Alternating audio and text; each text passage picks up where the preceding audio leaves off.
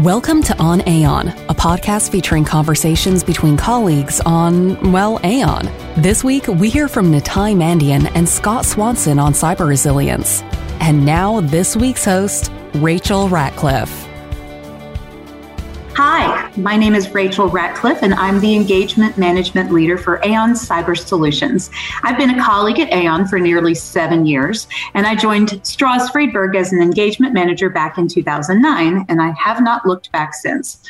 Both in my role as an engagement manager and now as leader of the group, I get to work with clients to find solutions to their most difficult cybersecurity problems.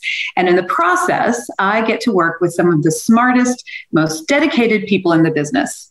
And with me today are two such people, Nitai Mandian and Scott Swanson, who are here to chat with us today about cyber resilience and what's called adversary simulation. Nitai Mandian has been at Aon since 2012 and currently serves as Managing Director and Deputy Practice Leader with Aon Cyber Solutions. Scott Swanson has been at Aon for over 3 years, it feels longer, Scott, and fills the role of Security Advisory Practice Leader for Aon Cyber Solutions. Welcome, and thank you so much for being here today, Nitai and Scott. Okay, so before we get going, I'd like to ask a quick warm-up question, if you will, to get the juices flowing. Now, you were both consummate professionals, but you've been at this a while, despite being completely young and vibrant. How do you stay passionate about your profession? Nitai, let's start with you. Thanks, Rachel. I'm glad to be here today. Well, cybersecurity is such a dynamic field that no 2 days are alike. At Aon, I lead a team that deals with some challenging security problems for clients in different industry verticals. To answer your question, every single day that I come to work, it's something new, some new problems that we're solving together, or just trying to figure out the best solution for our clients. And that's what keeps me passionate about this field. That's great. Scott, what about you? Thanks, Rachel. Honored to be here today, too, as part of the Aon podcast. Those are some of the nicest things I think you've ever said to me. But to answer your question, I think my passion is very much threat driven. It speaks to some of my past experience in the intelligence field, also in financial crimes. So I love to assess and try to predict some evolving threats and push myself, or in this case, my team, to either get in front of the vulnerabilities or risks by thinking really differently about the problem set or what's over the next ridgeline. That's great. And just to clarify, you were investigating and looking into financial crimes and not actually committing them. That is correct, Scott? You know, if you think about the intelligence side of the work that I was doing, it really could go either way, but we can't talk about that. That's fair, and that's a different podcast altogether. All right, getting back on topic. We hear the word cybersecurity bantered about everywhere, but could you tell us a little bit more about what makes cybersecurity so important, particularly right now? Nitai, can we start with you? Sure. Cyber attacks are so much more frequent now. We see cyber attacks being targeted, sophisticated, and extremely expensive for our clients. Most of the security leaders I work with are still wondering and trying to figure out where the next security dollar is going to come from. Mitigating cyber risk is an ongoing challenge for most of my colleagues in the industry. And the decisions that an organization makes proves critical to its ability to withstand, respond to, and recover from a cyber breach attack.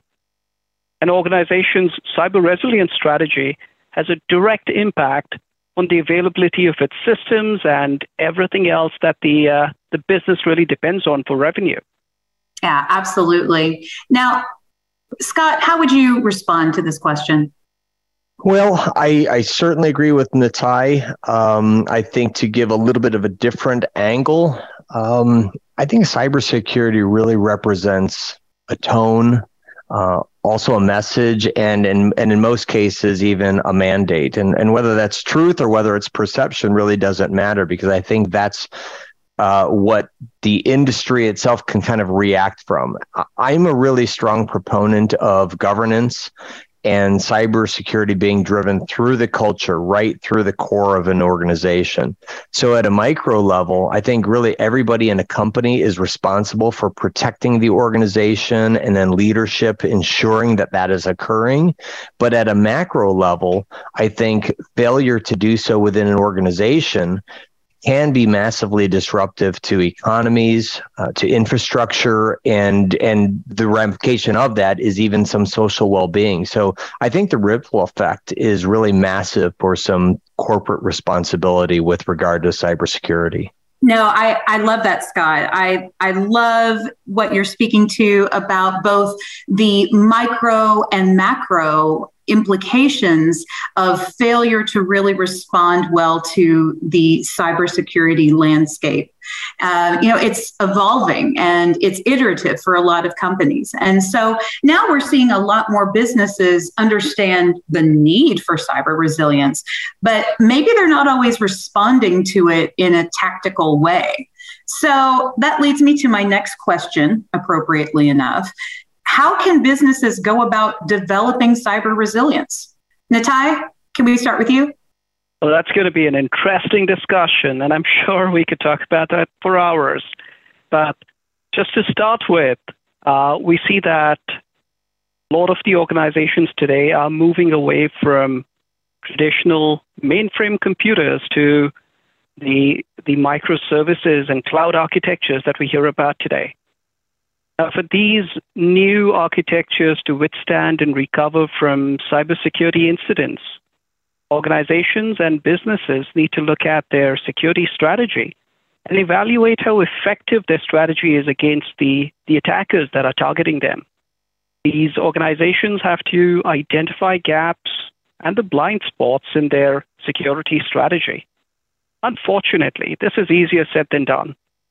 If this was an easy ask, you would be out of work and maybe enjoying pina coladas on a beach. With limited security budgets, though, most cybersecurity leaders find it difficult to continuously test the effectiveness of their security controls against the thousands of attack techniques that are being used by cyber attackers today. Yeah, it's almost an insurmountable task, but I suppose you're right, Nitai. It's one that keeps us in business helping people and away from the beaches and their delicious pina coladas. Scott, what would you add on this? Boy, you're making me work. I'm following the professor. So I would say resilience to me really goes hand in hand with security. Security is a proactive approach before an event happens, and I feel that resiliency is really occurring through preparedness after an event has occurred. So adding on to what Nitai had shared, I think really starting at the beginning of a life cycle to proactively determine what threats can impact the business and then seeing where vulnerabilities could be exploited and risks can elevate. I think that helps charting the course for creating preparedness through plans, remediation, what have you, to really improve resiliency after the fact. It really is a full life cycle, isn't it?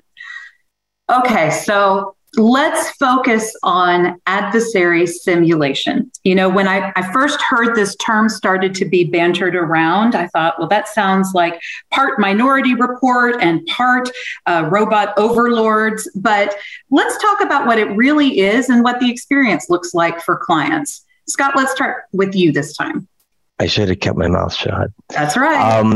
So I've got to admit, I'm really stealing a lot of this from Nitai's playbook. And he had really architected this with his team in a really innovative approach. It's really designed to provide cybersecurity teams with real world feel of a targeted attack. Definitely near and dear to my heart. And that's minus the consequences of the cost of an actual breach. So quite safe. Adversary simulation services are helping our clients strengthen their response to sophisticated threat actors who are potentially preying off them. So those services help organizations take more data-driven approaches to enhancing cybersecurity programs. It ensures the validation of existing security controls against threats, and that can be against ransomware, business email compromise, data exfiltration attacks. It gives security leadership the data points that they need to make more informed investment decisions, which is also critical and flows up to the C-suite, and then meaningful insights into specific aspects of security design that were effective against the threat actor activity. I think this is kind of a unique aspect that we have by having both proactive teams, reactive teams, the insurance side, so that we can draw on a lot of those data analytics ourselves to inform our clients. And then based on kind of a culmination of that, it ensures better prioritization of limited resources. So really, I mean, given the current threat landscape, I don't see why every CISO isn't considering regular adversary simulation exercises to better enhance their their resistance and resilience.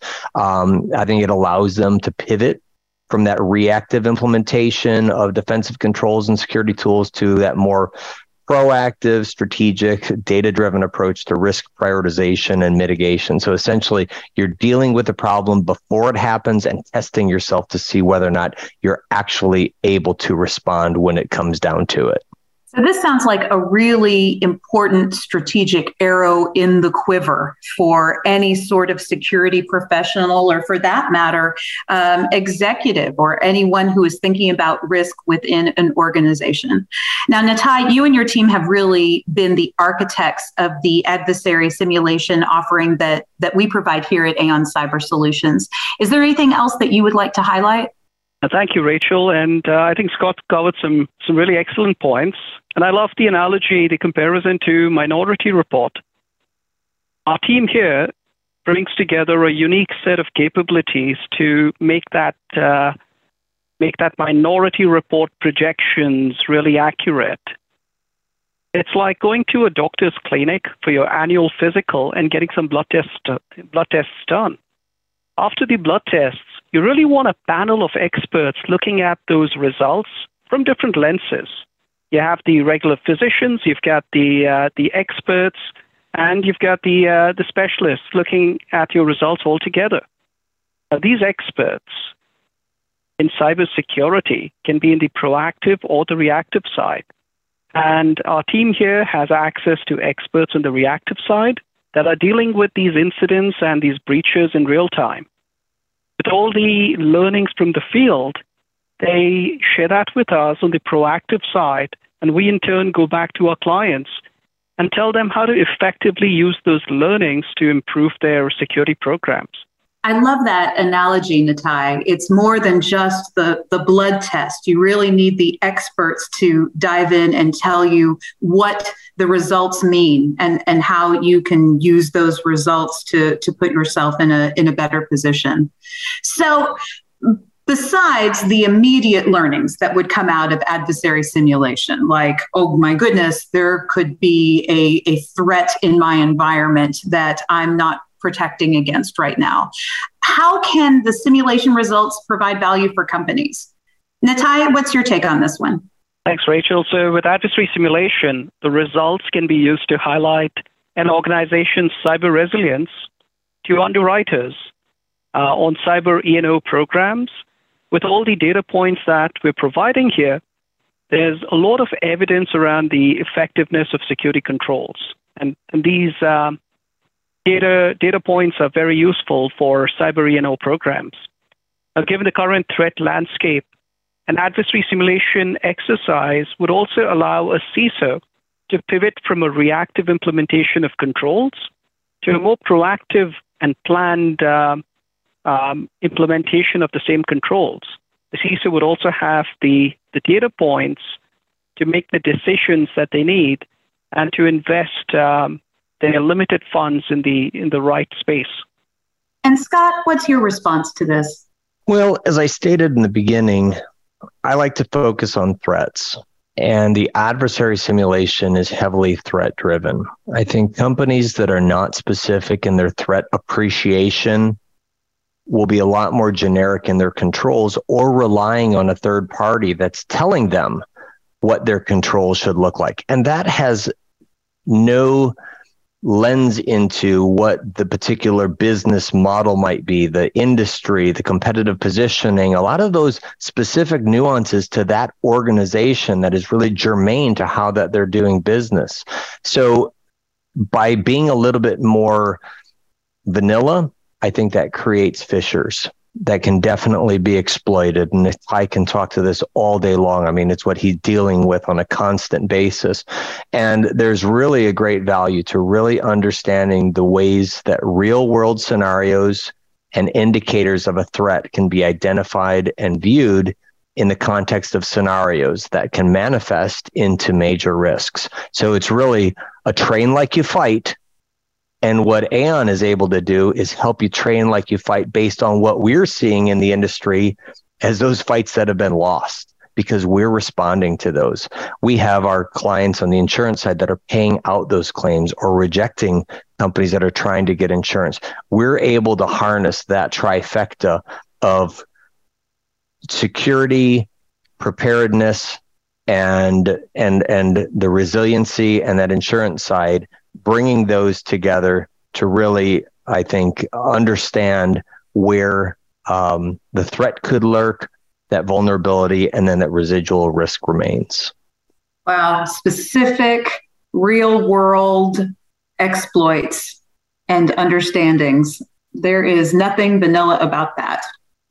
Well, thank you so much, Nitai and Scott. This was a very helpful conversation, an enjoyable conversation, and I think and hope that very many people out there will find it interesting. Before we sign off, I'd love to ask you one more question just to give our listeners more information about the two of you. And Scott, since I've gone to Nitai more during this podcast for the first time, I'm going to start with you. This is a pretty tough one, but I would like to know something that is a hidden skill of yours that is not on your resume or LinkedIn. Please go now. Wow. It's not going to help anybody here, but if they ever need a recipe, I smoke about anything that can walk. I like Cajun food and cooking that. So this is my time, fall comfort food season. So soups, stews, smoked meats, that's all me. All right, I'm on the next plane to Chicago, Scott. What do you have planned this weekend for your smoking prowess? You know, I think that we're doing an orzalaya this weekend for game day. So it's like a jambalaya, but instead of all the heavy rice, you use the orzalaya noodles. So we'll have plenty of shrimp, we'll have any smoked pork, all kinds of good stuff. Oh, man, you're making me hungry. Okay, Nitai, what about you? I would like to know a hidden skill of yours that is not on your resume or LinkedIn. You know, Scott's got me hungry now, and I'm planning for our next team meeting at Scott's place. But Rachel, to answer your question, I really like baking. So I'm a crime fighter by day and an amateur baker by night. So at night, after working through a lot of these security problems, I'm sometimes baking and trying to whip up the next cake or dessert for my family. I had no idea, Nitai. That's awesome. And that makes me want to come to your house as well. And I think we have now established our leading contender in the great Aon Cyber Solutions Bake-Off. This has been a conversation on Aon and cyber resilience. Thank you for listening. If you enjoyed this week's episode, tune in 2 weeks for another new episode. To learn more about Aon, its colleagues, solutions, and news, check out our show notes and visit our website at aon.com.